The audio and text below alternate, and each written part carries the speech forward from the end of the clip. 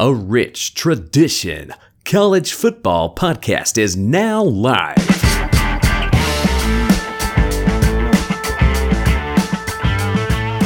Hello and welcome to a Rich Tradition College Football Podcast. I'm Spencer Van Horn. He's Robby Stonepole.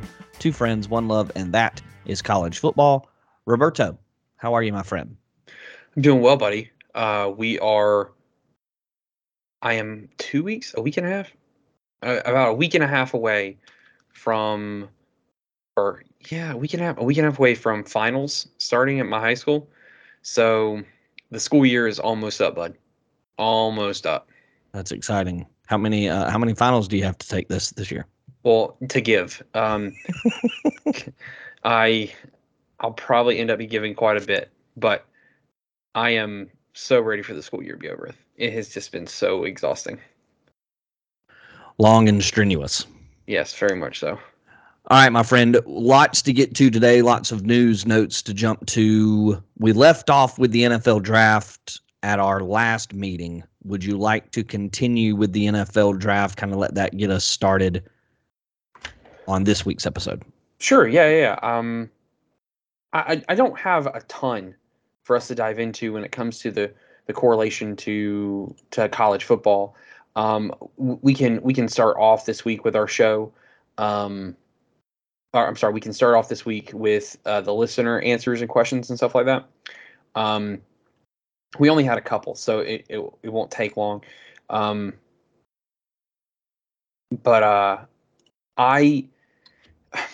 Okay, so here was my question, and this can prompt anywhere you want it to go. Who are a couple of quarterbacks for this upcoming season that you could see that could see a Kenny Pickett-like rise for next year's draft? Now, that was the question, and here is the logic behind that question.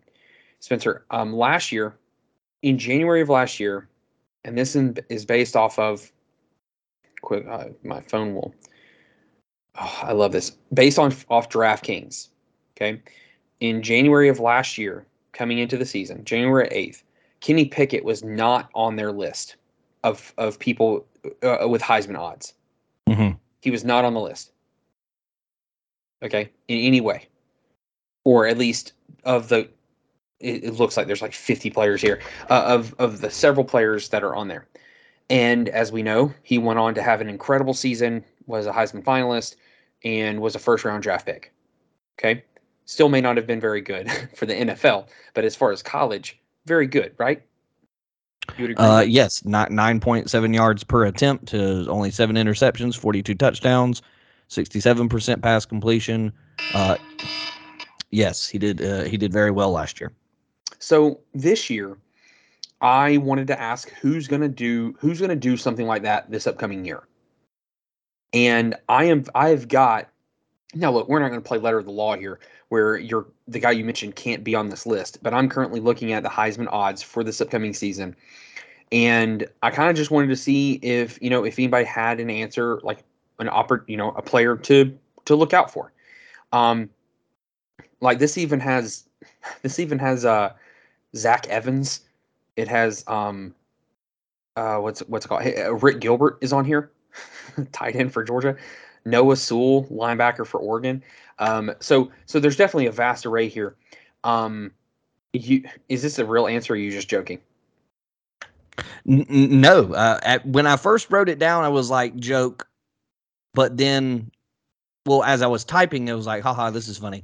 But then when I finished typing it and was ready to hit send, I was like, wait a minute. If we're going to go with Kenny Pickett kind of coming out of nowhere, and not nowhere necessarily, but certainly Kenny Pickett was not a 42 touchdown a season kind of guy. He threw 13, and 12 over the last 3 years in terms of touchdowns. So Kenny Pickett was not overwhelming anybody. There was a reason he wasn't on anybody's draft board or on anybody's Heisman list, because he just had been below average at best while they're at Pittsburgh. And I feel like Sean Clifford sort of fits that mold of a guy who has been not well respected.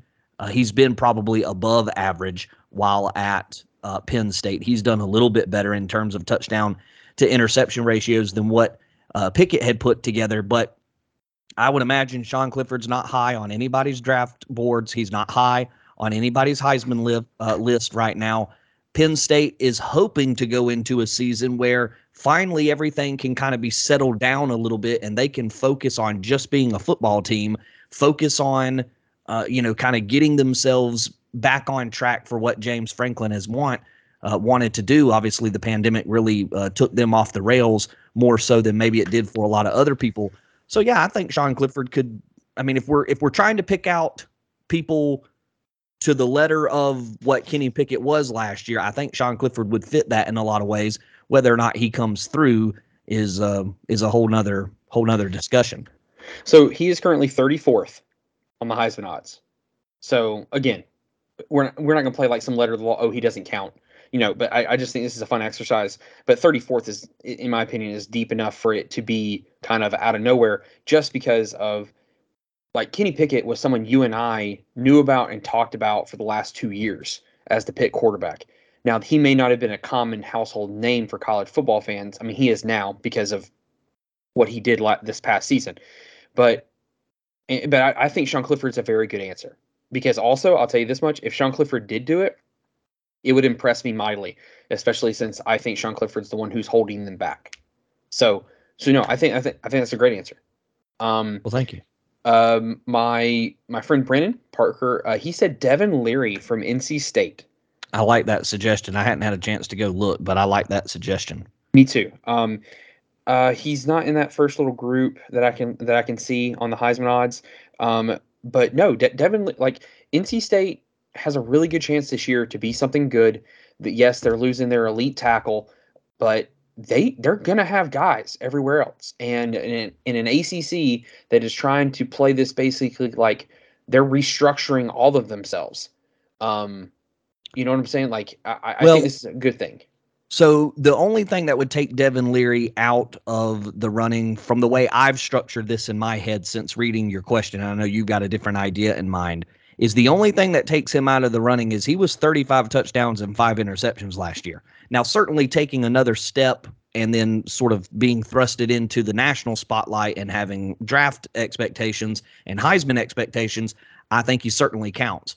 But he has certainly not had a mediocre career for North Carolina State up to this point. He's not somebody who's been sort of simmering and just kind of not really living up to expectations or anything along those lines. He had a really good year for them this past season. So like 65.7% pass completion. I would love to see another step forward, but he's definitely has kind of already, I won't say arrived, but he's definitely made an impact in the ACC, very much like what Kenny Pickett did last year for Pitt. Yeah, no, absolutely. And then our boy Russell Hanson. I haven't talked to Russell in forever. Hope you're doing well, buddy. He said Tyler Van Dyke, and I think this is kind of like the Kenny Pickett thing. Not to the degree of coming out of nowhere, but like I don't think a lot of average Joe college football fans know who Van Dyke is. He is like he is 10th on the Heisman odds right now. But I do think he's not. I really do think he's not a name that a lot of people know of, but they will. Like they're going to know who Tyler Van Dyke is after this season. I mean, would you kind of agree with that? Yeah, I think kind of like how Devin Leary is. I think if you're an ACC fan, you certainly are aware of who these guys are. If you're a college football fan, you're definitely aware of Van Dyke. And I think going into the season, you certainly are. But yeah, from a household name standpoint or a national standpoint, all over the place. Yeah, I think I could buy those guys, but again, I think they kind of separate themselves from Kenny Pickett a little bit from that element of not having the, just sort of the ordinary career and then a huge explosion. I mean, Van Dyke really he turned some major college football heads this past season for sure. Mm-hmm. So for me, someone who I think could, I'm going to cheat. I have two here. I've got another one as well. Okay, mine is Will Rogers. Ooh. From Mississippi State. Yeah. Just y'all gonna hear me say this over and over again. Mississippi State returns more players than any other team in Power 5, and they return a quarterback who I think is actually really good. They just play in the SEC West. Like, there's just going to always be this huge hurdle for them to get over. And the second one, man, this is going to be a little controversial. And so tell me what you think about this. Talia Tagovailoa. Okay. Nope, I don't hate that at all. Everybody knows who his brother is. Everybody, a lot of people was tracking him because it was rumored that he was the right-handed Tua. He was more athletic than Tua was. And the last 2 years at Maryland have not been great. I would also argue, that last year he was not amazing, but also he got hit. His teams have got hit, or I'm sorry, his receivers got hit with injury bugs hardcore, and his offensive line was what I can only describe as wet tissue paper. Mm-hmm. Yeah. So I just think, man, I think Talia could be that guy. So those are my two. So obviously, the other name I thought of, because I think he's going to have a different group of people around him this upcoming season, obviously benefiting from the transfer portal, but it feels as though Bo Nix has to be at least somewhere on this. Did you have to? This conversation? Yeah. Did you have Yes, to bring I him did. up? So I think he's somewhere in this conversation. His name is obviously well known from the Oregon game at the very beginning of his career, the game that he never was able to live up to at Auburn. So Wait, he's played in a game before? yeah, exactly. So exactly, there at Auburn down south here, just 5 hours away from your hometown. So yeah, so I think Bo Nix has to be brought up here as well from a production standpoint, from a living up to his hype standpoint that he's never been able to do. He's got a different crew around him now, much different set of offensive weapons and offensive line, and all those things could really go a long way. I think he had a good spring, so I think Bo Nix has to be put on this list in certain regards, at least. I'll allow You're it. welcome. You're I'll welcome. allow it. Also, just wanted to point out really quickly, I made the joke with my buddy Cody and my brother Corey, Stetson Bennett the fourth.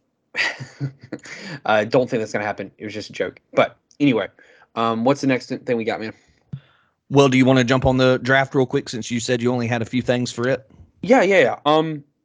So Georgia ends up, I'll mention the Georgia piece, 15 players drafted, most of the I guess, quote unquote, modern era. Just and the cool part is that a lot, like, they also had offensive players drafted too. It wasn't just the defense. We talked about last week. We were surprised that Nakobe Dean hadn't been drafted yet, then goes on and gets drafted in the third round, which was, kind of eye popping as well.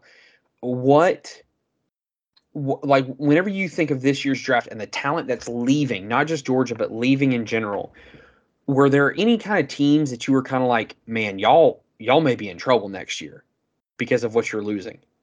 Yeah, so I think Cincinnati has to be at around the top of that list. Mm-hmm. They sent 9 players to the NFL last year. Obviously, the number 4 or 5 overall pick in Sauce Gardner, Mm-hmm. their quarterback Desmond Ritter is a big piece to the puzzle. So 7 other people along with those 2. Somebody asked the question I saw online that is Cincinnati going to be able to go undefeated again, and it just seems that's a tall task after losing that much. Luke Fickell's. Did you say the number? Say again? Did you say the number they had drafted? Yeah, 9. 9. Yeah, okay. I just couldn't remember. I'm sorry. Yeah, so a lot of people feel like, can Luke Fickell go undefeated again? And we'll see what he's made of and just what he's built, because that's obviously, I guess, the next test for Kirby, the next test for a lot of different people or a lot of different programs. Sort of, how can you sustain losing a large number of people to the draft or to the transfer portal? So yeah, Cincinnati's is a group that I think this upcoming season we'll see what Luke Fickell's made of from a building standpoint after losing 9 people to the NFL. Yeah, no, I think that's a great answer. For me, was Penn State. Penn State had one of the most drafted teams in the country, specifically on the defensive side of the ball. And I just, man, and the thing is, man, as these guys were getting drafted, I had forgotten about some of them. Not because of them being bad or anything like that. I just forgotten about them because we're a few months away from the season just ending, from the season ending, and Penn State just didn't have the most memorable season. I for one think that Penn State offensively should be better this year, but man, they're losing a lot on that defensive front seven, and I'm really curious if they're going to be able to recreate what they had last year. So we already mentioned Georgia at 15. Cincinnati is at 9. Robbie's Penn State is at 8. LSU is the second most with 10. Alabama and Oklahoma had 7 players. Ohio State, Baylor, Ole Miss, and UCLA all had 6 players go. I think Baylor could be an interesting one to keep an eye on. Dave Naranda losing 6 players to the NFL. It's not a gigantic number, but at the same time, how do you replace some of those key pieces, some of those key players on your roster? That'll be something for a new head coach there. You, I guess, say the same thing for Lane Kiffin there at Ole Miss also. Yeah. So Spencer, since we're talking about players drafted from certain schools, let me read you some schools. Okay. Syracuse, West Virginia, Colorado, Duke, Vandy, TCU, Louisville, Arizona, and Texas. Do you know what they all have in common? I don't know, Robbie. Why don't you tell us what they all have in common? They all have in common the fact that Valdosta State University had more players drafted than they did. Combined. Preach. Valdosta State Blazers, baby. So I think it's interesting, this sort of draft, or the sort of oh my goodness, the PR. Oh man, I'm blanking on words that I'm trying to use now. The momentum you can get from just having just one player drafted, and VSU's not the only one. There's a lot of other smaller schools. Tennessee Chattanooga, I think, was one of those schools as well. There's several groups that had somebody drafted, from a smaller program, and that is really using. There's a graphic out there. I think you shared it with me at one point that has all those schools that didn't have somebody drafted, and then all the schools that did have somebody drafted, and VSU was on that graphic. And that can go a long way to promoting those smaller schools and putting them in front of kids' faces that maybe didn't have them there before. I think it's also a big hit to Steve Sarkisian and what he's trying to do at Texas. I don't think it's something that's completely his fault. Yeah. But at the same time, it's one of those things that becomes an uphill battle for him, because Oklahoma and A&M and everybody else and their brother can say, hey, Texas isn't sending people to the NFL because they're not developing you. Yeah. You're a 5-star guy. You're going to go over there and they're not going to bring you along.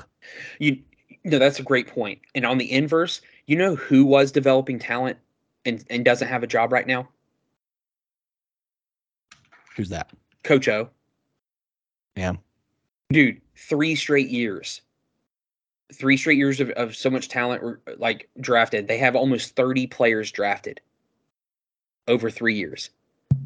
And look, he was doing shady stuff on the back end. He couldn't win games. I understand that. Okay. He was not a great in-game coach. And we realized more and more of how much that team, Dave Aranda and them, did for that team in between games. But you know who? But I mean, I gotta give the guy credit, man.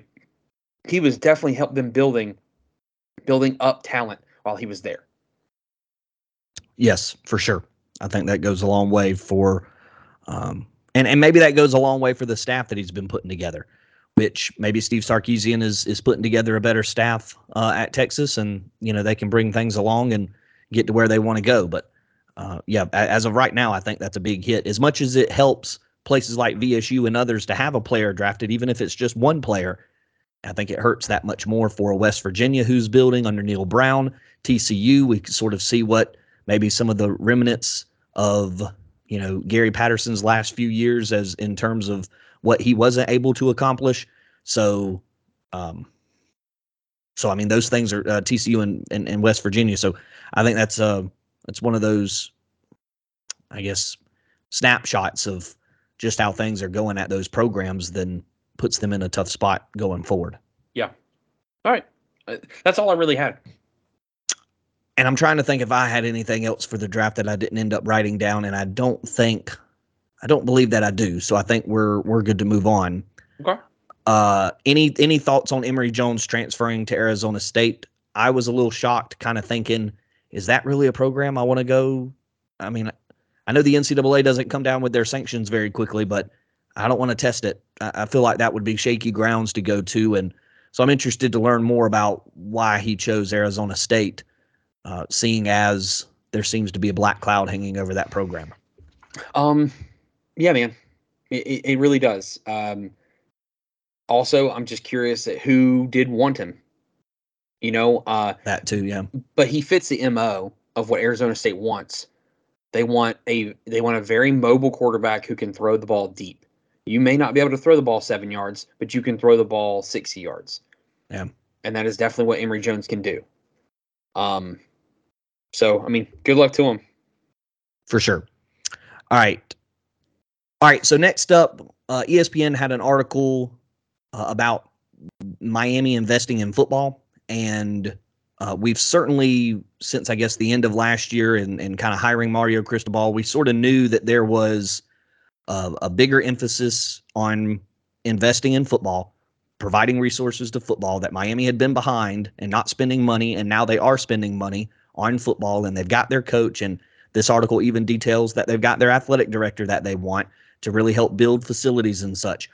One thing that's in the article, though, that has mentioned, or that they mention about why they've been able to invest and why it's been a little easier. They've certainly gotten outside money from Mario Cristobal, like friends who are business owners in Miami.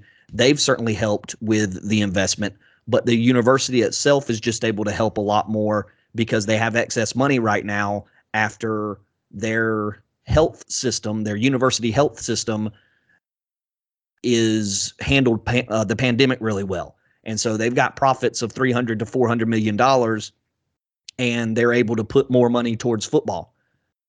I've had and I'm sure they've projected this, so they probably got all this under control, but it's just a thought to me. What happens over the next few years? What do those earnings look like? And then how much money are they still able to funnel into football? Like if they're able to put a big influx in now, how does that taper back? And does that slow down the process at all? Or will, Mario's big buddies, kind of make up the difference? I'm sort of wondering, you got a surge from the pandemic. What happens when there's no more pandemic, I guess, for Miami for that health system to really earn all that money, that extra money? Well, I would say that, pandemic aside, we have, I mean, at least, okay, look, we have our friend Russell, who him and his bride, they live down there. She actually is a nurse down there, correct? Am I wrong in that? Well, they're in Savannah now. Oh, I didn't know he moved. All right, my fault. So she went to Miami. She went to Miami. She went to Miami. She served down there. She was a hurricane, go Canes. And so they may actually have more to say on this, but my friend David Bunkley, who actually works for Emory Health Services here in the state of Georgia, who is a huge Miami fan and knows all about the medical services down there in Miami, he has talked about for years, we're talking about prior to COVID, years before COVID, maybe a decade before COVID, that he knew that they could be doing a lot more. They could be making a lot more money off of the medical services in that realm, and that he thought that they were going to start doing so. And I'm just curious, is it the fact that they were brought in more revenue, or is it now they have access to that revenue? Yeah, because I think they bought the thing that they've converted, and that's helping them earn all this money. In the article, they bought in 2017. They bought a healthcare system or a healthcare building company, whatever, in Miami, and I think that happened in 2017. They did have to divert a lot of resources to it at the beginning, and that's kind of where this question, kind of my concern, gets fueled at. Is at the beginning, or at the start of all this, there was a lot of resources pushed to this medical center and kind of getting it up and running or revitalizing it, whatever it took. And then the pandemic hit, and then they get this surplus. They handle everything very, very well, and they make all this money. So I'm just interested, when that extra money is not there and they have to, things kind of level themselves back out. What does it look like from revenue generating standpoint for Miami. No, I don't know. I mean, I think it's a good question. I also it goes back to what I said though a minute ago. I wonder if the money's the money's always kind of been there, and they just haven't allowed the school to touch it. Yeah. And so that would go into the athletic director and the new thoughts from the president and Mario Cristobal, as well as they're requesting it. They're making a push for it. Yeah, I mean, because look, can we talk about the other question that you texted me? You want to? Yeah. I was gonna get to that next. Yes. Because to me it ties in together. If Miami can get access to that money and continuously get access to that money the way they are now, and they are invested in the school the way they should be, and in the athletics, and in the and we're talking about from the college football perspective. So no offense, lacrosse. I'm not talking about you right now. But if they're able to get access to that money the way they seem to have been able to, yes, I think Miami can be very beneficial for a very long time, and they can go back to being, I don't know if they can go back to being 2000, 2002 Miami or the 80s Miami team. Because I do think there are different hurdles now than there was during those two eras. And that leads me to your question. Go ahead and throw that question out there. So I was thinking about this earlier, and you've touched on a little bit of it. Is it possible for all three Florida schools to dominate again like they did in the 90s? So just for reference, 4 national championships in the 90s between the three schools, 294 wins, top 10 finishes or top 5 finishes that comes to about like 16 or 17 top 10 finishes, 10 for Florida State, 6 or 7 for Florida, and then like 4 or 5 more for the Hurricanes. So yeah, I mean you're looking at 20 top 5 finishes. Incredible decade for the state of Florida between those three universities. Is it possible for them to get back to that now that Miami has the money flowing in? Billy Napier's at Florida. I think there's some good things happening for Mike Norvell at Florida State. Are we watching, could there be a beginning of the state of Florida sort of taking back over college football? Don't get mad at me for being negative. But never. But no. And why is that? Because I think college football is way different now than it was during the 90s. And what I mean by that is that there's a lot more parity across the board in a lot of ways. I'm not talking about who wins the titles. I'm talking about like just teams are a lot better across the board. Also, during that time, you didn't have to really worry about UCF or USF. You didn't really have to worry about Georgia going into your state and taking players. You didn't have to worry about Bama going into your state and taking players. You didn't have to worry about Clemson going into your state and taking players. You didn't worry about a lot of these other teams going into your state and taking players. I mean, Miami literally locked down that southern region of Florida. And I just don't know. Yes, there's more money. And yes, we all know we're going to talk about NIL here in a minute. But for me, I could see one or two of them. I could not see all three of them again because also two of them are in the same conference. And also Florida has 2 or 3, depending on how you view A&M and LSU, has 2 or 3 juggernauts keeping them from being in that place again, where Florida State and Miami have each other. And then obviously they have a conference that they could take full advantage of. But it just would be hard for me to see all three of them being in that elite tier again. Yeah, and I agree ultimately for almost everything that you've already touched on. The attention in your state is not what it used to be, or at least it's different, and you'd have to push those people out. Now, maybe you can push Clemson out because you have a direct competition with them. You've got it on the field, and Dabo Swinney just changed up his staff. Maybe there's an opening there to push them out. Nick Saban could be retiring in the next few years. Maybe there's an opportunity to push him out or push Alabama out. What if Brian Kelly doesn't catch on at LSU? What if Jimbo Fisher doesn't catch on and sort of capitalize on the momentum that he has going? I think it's certainly possible But like you said, maybe it's more like 2 of them instead of all 3 of them, because again, you're still looking at Georgia doesn't seem to be slowing down anytime soon. And you're still going to have to battle between the 3 of you. There's, we mentioned LSU and Kelly, Brian Kelly not catching on, but nobody really believes that that's going to happen. He's going to he's probably going to go really well, do really well there at Louisiana State. So there's going to be 2 guys right there that'll be in your state with 2 prominent programs. Ohio State doesn't look like they're slowing down, so they'll be in the state and stay there as well. So, and as long as Nick Saban's at Alabama, things aren't slowing down there either. So I agree with you. There's too much going on in the state from a competition standpoint for the players themselves that all 3 of them getting back is probably going to be a really tall task. Yeah. Yeah.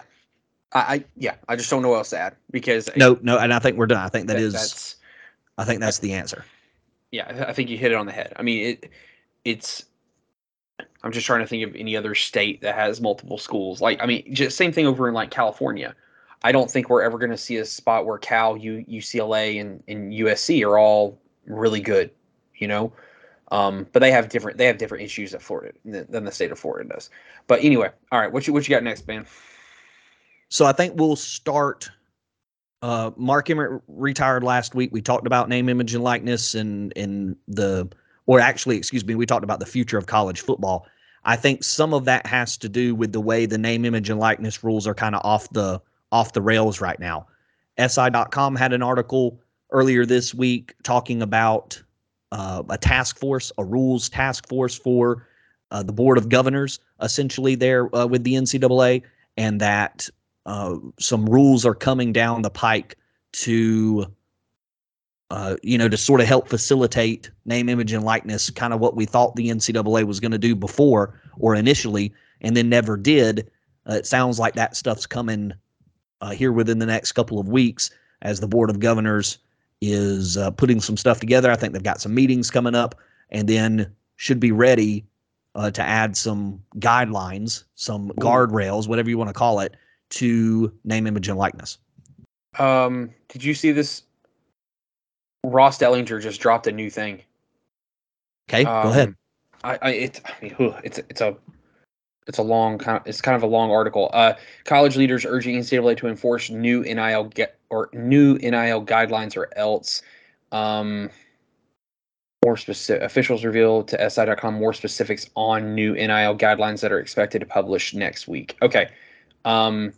Okay, so I'll just do the little clip that he has here. It says it's going to be retroactive. Schools with boosters who have struck deals with players who haven't signed yet with schools should be sanctioned, AD said. So that's just one thing. Apparently new guidelines are going to be published very soon, but these college leaders are athletic directors are bluntly telling the NCAA enforce these guidelines or else. Now, what I find hilarious about this, and I know this is where you kind of wanted to go, what's hilarious is that you had 70 years to set something up. Heck, we'll be more fair. You had 2 years. You knew NIL was coming 2 years prior to it being made legal, and you did nothing. You sat on your hands and you let it be a state issue, and now you're going to freaking Congress and trying to get them taken care of it, and you didn't think things through, and so you've had the purge for the last freaking year, and everyone's been able to kind of do whatever the heck they want, including this the Zay Flower story, which we can include in this conversation. And now all of a sudden you want to play big dog and go to the NCAA and tell them you do this or else? Man, screw you guys. You had so much time to take care of this. Right. Yeah, there's sort of a why now. And I bet some of it's because the coaches have finally started to maybe bark upwards and say, okay, now it's here and this is what's actually taking place, that, hey, here's the actual stuff. Here's what's actually happening. Look, this is no longer speculation. This is no longer hearsay. This is no longer, a theory. It is happening. It's playing out in front of our eyes. Do something about it because it's getting out of control. So maybe those things have been barked by the coaches. Maybe the fan bases have helped out as well. The outcry. But yeah, no, I agree. Where has this been at ahead of time? Because everybody kept saying slippery slope, slippery slope. This is all a slippery slope. Well, how come wasn't anybody getting out in front of it? I wonder how much Mark Emmert stepping down is a big piece to this. Maybe people didn't think they could go to him, perhaps. Yeah, and then like the whole retroactive thing. Like, really? You want to retroactively punish someone who wasn't doing something, like they were doing something that wasn't a rule against yet? What? Yeah, and maybe that's just trying to be harsh. That's trying to drop the hammer down big time to say, okay, we got to cut this out. You know what I'm saying? Yeah, like, I you get know what what I'm you're saying. saying. Like that's asinine to me. Like that is legitimately like my son going and getting a cookie out of our R2D2 cookie jar and eating it, eating one after dinner, for the last couple of nights, and then tomorrow Lisa and I wake up and we decide, you know what, you can't have cookies until after you've had a bath after dinner, and we're going to punish you and spank you for every day that you have eaten that cookie before taking a bath. Right. Like that's stupid. Yeah. That is stupid. And then, ironically enough, I'm just now looking at the fact that Will Bazar came out yesterday. Bazer came out yesterday and said Texas is in the process of putting together a $3 million NIL deal to sway Cincinnati's defensive end, Osif Josai. Now, I will say this. Something does need to change. Okay? I completely agree. We've got that going on. We've got the Zay Flowers thing where he apparently he said this in an interview openly that said openly that he turned down 2 NIL company deals of $300,000 and one $600,000 deal to go to a specific school, and he turned it down because of, quote, loyalty towards Boston College. Sorry, bud, don't buy that for a second, especially when you're throwing out numbers. If you're throwing out numbers and then you want to say loyalty, no, they paid you and you got loyalty. So especially with Zay Flowers' specific story, like he's like the 11th of 14 kids, and he's got a single parent, so like obviously he needs money and he should get money because he's a very good player. But and then obviously the Addison thing going on, which I don't remember if we talked about this last week, but Jordan Addison is in the transfer portal. It has been kind of very open, whether through an agent, through his people, whoever the crap, but they have been very public about the numbers that have been thrown his way, including a possible $3 million deal for him to go to a different school, which many believe to be USC. Yeah, so I think we I know both I threw a agree. lot at you. I'm sorry. So I think we both agree that we need guidelines. I think that that's always been the agreement that this needs to have rules and regulation. And I think we've always been irritated with the NCAA that, hey, why aren't you doing more to get out in front of this? You can go to Congress and get them to help you out, but why aren't you putting up sort of the first set of levies here as this avalanche comes through? Why are you not putting up something to help your universities, to help athletic directors, coaches, whatever it is? So yes, the rules aspect of this, or the fact that we're getting some rules for this, is good, and it's what we need.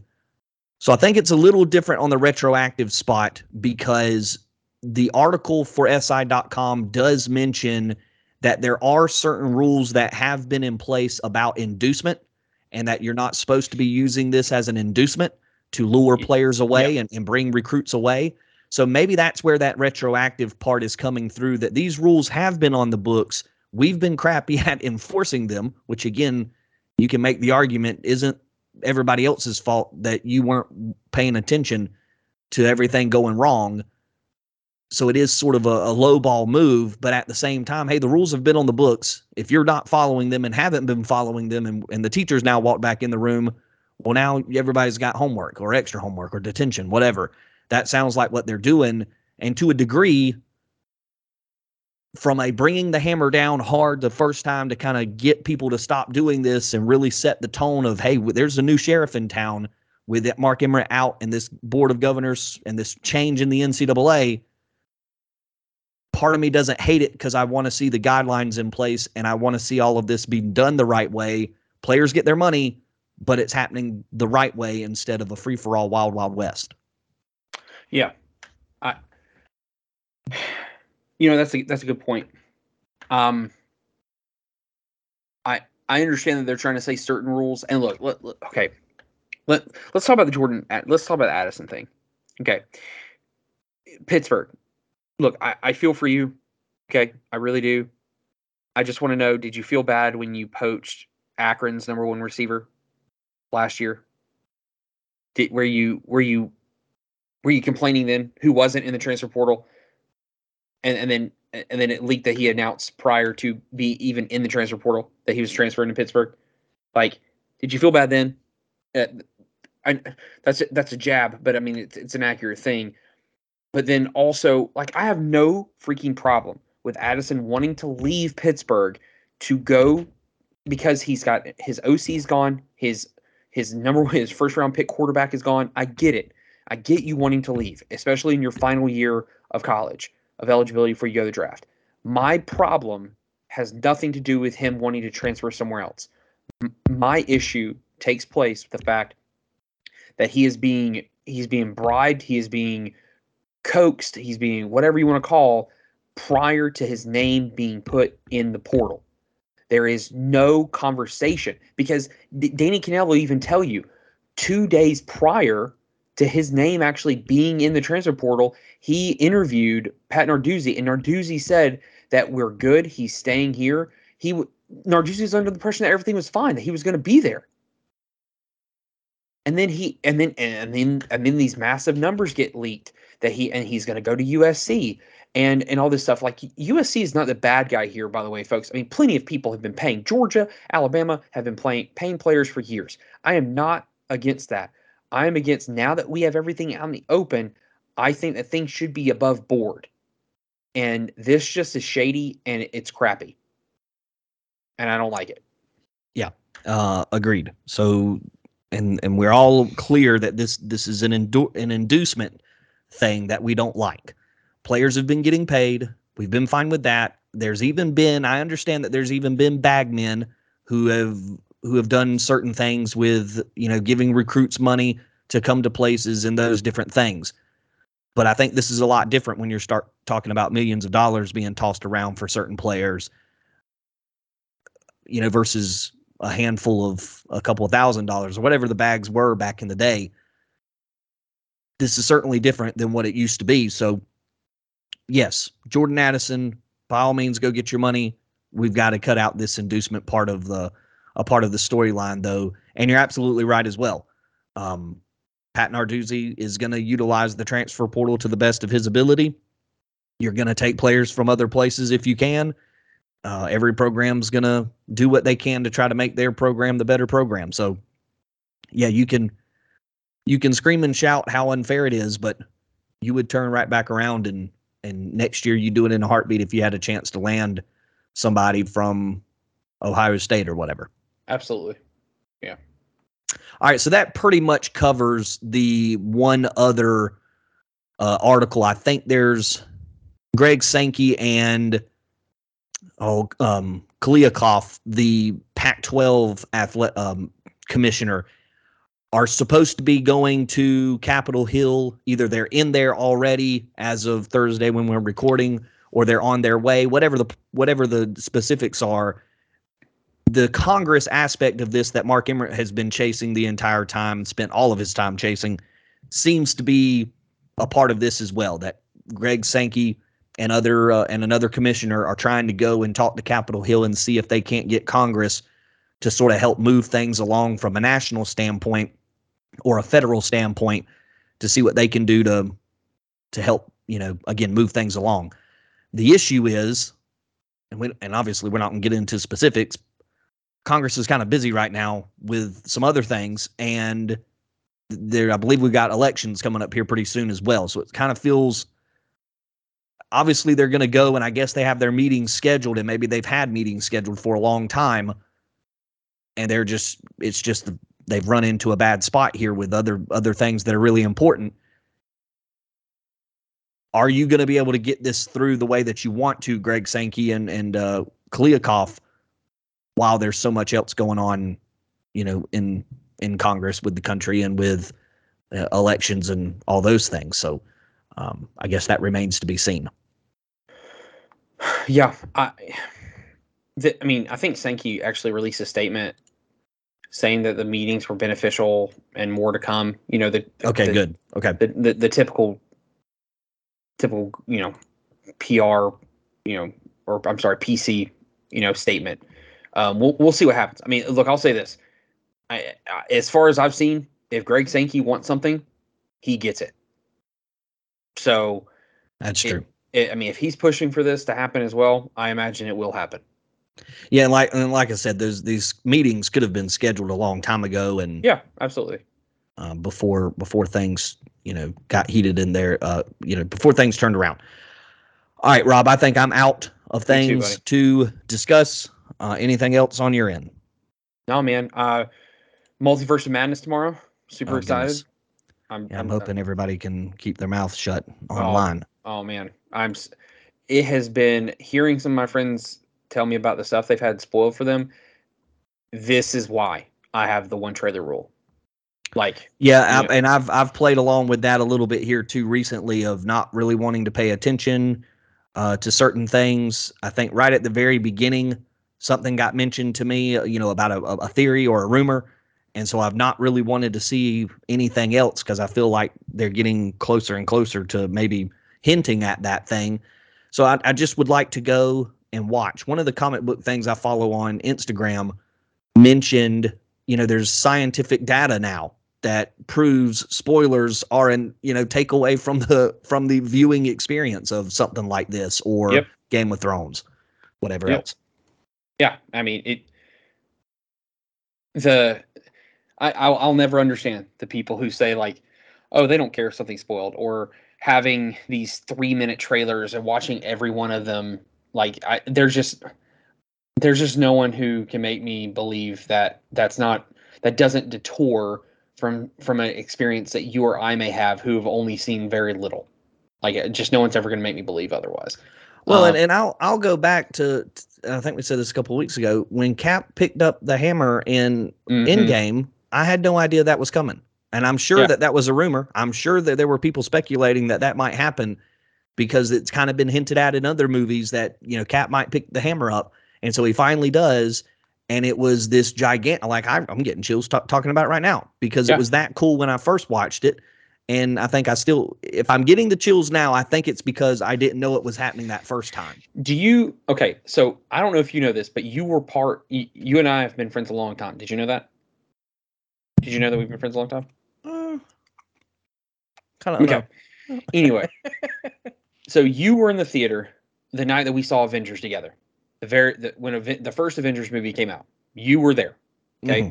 You, me, and you remember the clan that we used to go with, right? Right. And I had only seen one trailer going into that movie. And so when Hulk comes out of nowhere and saves Tony when Tony's falling from the sky, I lose my crap with excitement. And you and Corey look right over at me and say, Robbie, that was in the trailer. I had not seen that in the trailer. So for me, it was the first time I had seen it. First time I'd even considered it or thought about it. It was awesome to me. And so the same thing goes for what you're talking about, not to the same degree, because that hammer moment is legendary. But you know what I'm saying? Like, well, yeah, I mean, that happened so long ago. I don't recall. Not that moment. You don't remember that moment. Yeah. But remembering stuff like that, and the same thing like happens here too, man. I'm just telling you, I am so glad that I have heard. I unfortunately know one name, one word, because it was apparently mentioned in a trailer, and one of the trailers, and someone has tweeted it, and so I only know that one thing. But everything else, I have blocked, ignored from Twitter. I did have a buddy tell me that he told me that I was probably going to have to leave the theater for a few minutes out of excitement. A couple of times after seeing, because he saw it today. But he also told me that something that he said, Robbie, you predicted this 5 years ago, and you're right. And I did not ask what he was talking about, because I don't want to know, because I don't remember, because I've said a lot of things. I say a lot of things. But I'm very, very, very excited to see this film. and all that it will behold. I'm excited as well. I think I'm going on Sunday, so we'll Chat. I'll have to keep my Lisa and I are watching the season finale of Moon Knight tonight. So yeah, have fun. Have you seen it yet? Yeah. You don't sound happy. Well, I don't know. You're the first person I've heard talk about it that wasn't like super excited. Well, I don't know. It felt like we were moving at a. Maybe I'd have to go back and rewatch it. I try not to be harsh about these things because maybe things go over my head and I don't catch certain stuff, but it felt like we were moving at one pace and then we hit the gas pedal and started moving at another pace. Kind of like we maybe needed a few more episodes to set other things up and blah blah blah. Marvel's had that issue from the get-go. They cannot, for the life of them, figure out the right number of episodes or right length of episodes as far as time per episode. They cannot decide on the right way. There's either been too fast or too slow for almost every show they've had. Yeah, and it feels like the pace starts out one way and then it finishes up the other way. It's funny because I get the impression that maybe they've taken movie ideas and have tried to turn them into shows, and in certain areas they have to stretch it out too far, and then in other areas they move too quickly through things. If that makes any sense at all. So no, it does. It does. I mean, it's my problem with it's one of my problems with Loki. It's one of my problems with Captain Winter Soldier, even though that has multiple problems for me. But yeah, that one's at the bottom of the list for me, unfortunately. Yeah, I mean, there's a lot of problems with that movie. All right, let's get out of here and we can talk more next week after we've seen some shows and movies. Very good. All right, he's Robby Spider Dude 64 on Twitter. Spencer _Van Horn VANHORN. That's again on Twitter. Be sure to like, rate, review, and subscribe. 2 friends, 1 love, and that is college football. We'll catch you on the flip flop later.